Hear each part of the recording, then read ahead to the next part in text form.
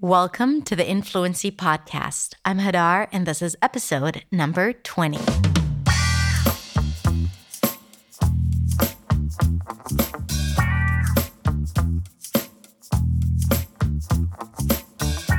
Hello, welcome back. Today is part 2 of the lesson about spelling versus pronunciation and why do they constantly clash. Last time, that was episode number 17, we talked about words that are pronounced the same but spelled differently, like flower and flower, and sea and sea, and sun and sun. I hope you, because you can't see the word written, I hope you visualize the different spelling patterns. Sun and sun, like the sun in the sky, and my son. I don't have a son. I only have daughters. But I hope that helped you understand what word I meant. Anyway, this was episode number 17 on the podcast.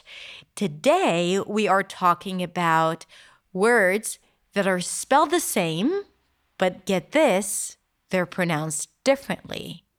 Yeah, spelled the same, but pronounced differently. So technically, these words, if you just see them written, you can't know for certain how to pronounce them because it requires context.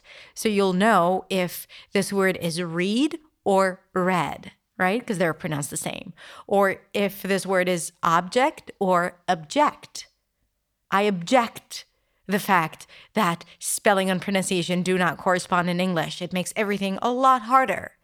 But if English was a phonetic language, or should I say were a phonetic language, I still didn't get that quite right. I think I can use both, but technically I'm supposed to say were because it's not something realistic. However, a lot of people use was. You're probably saying to yourself, what is she talking about? How is this related? But for those of you who got me, I know you know what I mean. So technically, there is no was after if it's hypothetical, if English were a phonetic language, if I were a rich man. I will make a different episode about this, okay? I will record a different episode about was and were after if. For now, let's move on to what I wanted to say in the first place, that if English was/were a phonetic language, then I'd have no job. So maybe it's good because that's how we can connect. If everything was easy, then I wouldn't have anything interesting to say about that. So I'm glad it's not easy.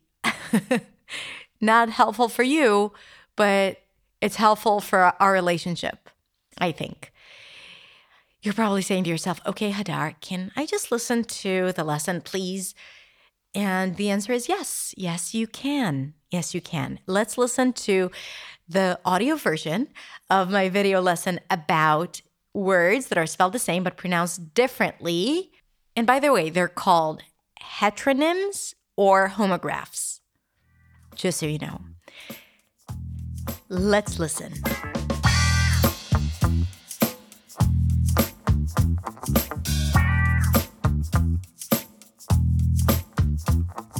Hey, it's Hadar. Thank you for joining me. Today is the second part of the video series about spelling versus pronunciation, trying to tackle common confusions. In the previous lesson, we talked about homophones, words that are pronounced the same but spelled differently. So we went through a bunch of pairs, and if you want to watch that video, if you haven't watched it, I'm going to link to it in the show notes. In today's lesson, we are going to talk about heteronyms, words that are spelled the same but pronounced differently. The first one is this. Tear. Tear, as in, don't shed any tears, right? When you cry, tears are running down your cheeks. Tear. Here it's pronounced with a T sound, then a high E, T, and then an R sound. Tear. Make sure the E is long. Tear. But this could also mean to tear. Tear, to ruin, like to tear something down or to tear up a page. Tear. And then it's pronounced with an E sound. Tear. It's a T sound and E, so drop your jaw and bring the tongue up for the R only at the end. Tear. The next one is read, an R sound, a high E, re, and then a D. Read. I need to read this book, read, or I read this book, the past form. Read. Then it's just an S sound. Read.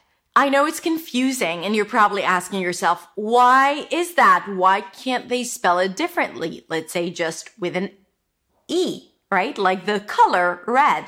Well, probably once upon a time, the EA spelling pattern used to always have the same pronunciation, the same sound.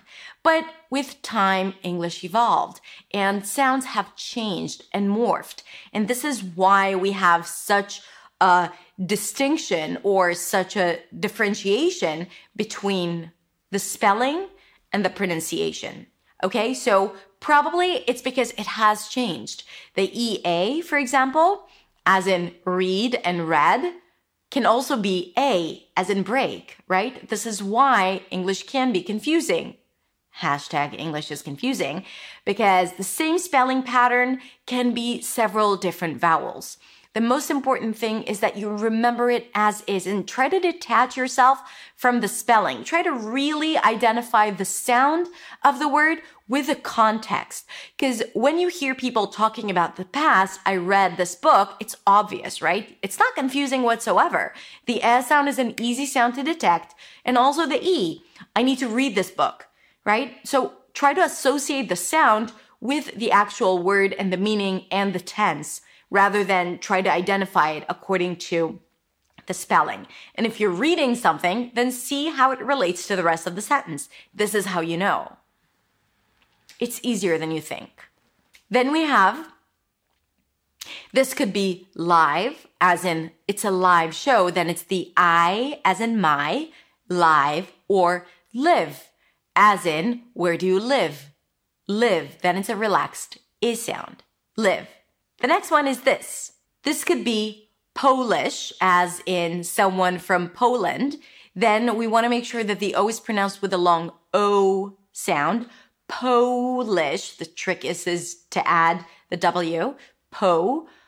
Polish, or polish. I need to polish the glasses before I pour wine into them.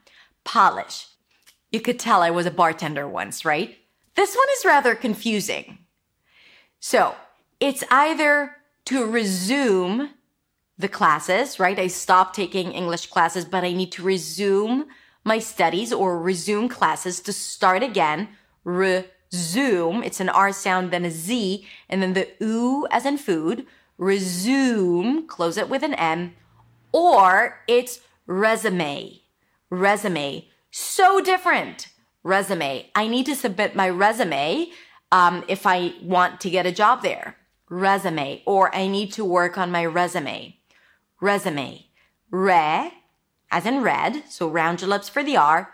Z, it's a Z sound and a schwa. Res, and it's confusing because it's spelled with an S, I know, but it's pronounced as a Z. Resume. May, A as in day. May. Resume. Resume. The next one is this. This has two meanings. One, to use, then it's spelled with the Z sound, use, or it's the noun, use. What's the use? Use versus use. Now this S that is once pronounced with an S, once pronounced with a Z, can also be found in the pair close versus close. Spell the same, pronounced differently. Close the door with a Z, or come sit close to me. We're sitting close to each other. Close. Long O as in go, and then an S. The only difference here is the S versus Z. Close, close. Use, use. The next set of words are verbs versus nouns that are spelled the same. For example, this word. Present versus present. So here you have a trick. When you see the same word and you know that it can be used as a verb to do something or as a noun, the secret is in the stress. Present, if the stress is on the first syllable, it's a noun. I want to give you a present. Present. If it's a verb, the stress is going to be on the second syllable. Present. And that is always the case with words that have two syllables and they are spelled the same and you know that they have two different meanings. One is a verb, one is a noun. Present. I need to present my idea. Present, present. Now the stress shift also changes the vowels, the pronunciation of the other vowels. Because once you put the stress on one syllable, the other syllable receives a schwa. The vowel is reduced.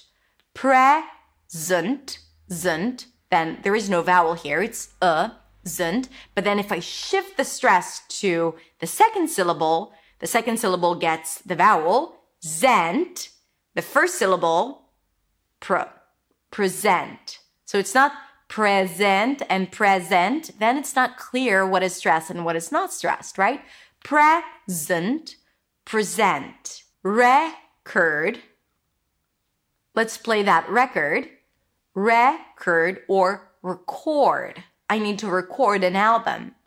Record. Here, the re is the primary stress, as in red, curd, or it's a world record, right? Same pronunciation. Record, or I need to record it. Then it's a schwa. Cord. All of a sudden, it's an o sound, as in for. Record, right? In record, it was schwa. You couldn't hear an o sound. But here, record. See how it works? Let's look at a few more. Desert. Let's go to the desert. The desert is so beautiful in the winter. Desert stresses on the first syllable, and dessert. The first one is desert, as let's go to the desert. Desert. The second one is dessert. Don't desert that project again. Desert, to stop doing something, to leave it abruptly. Dessert.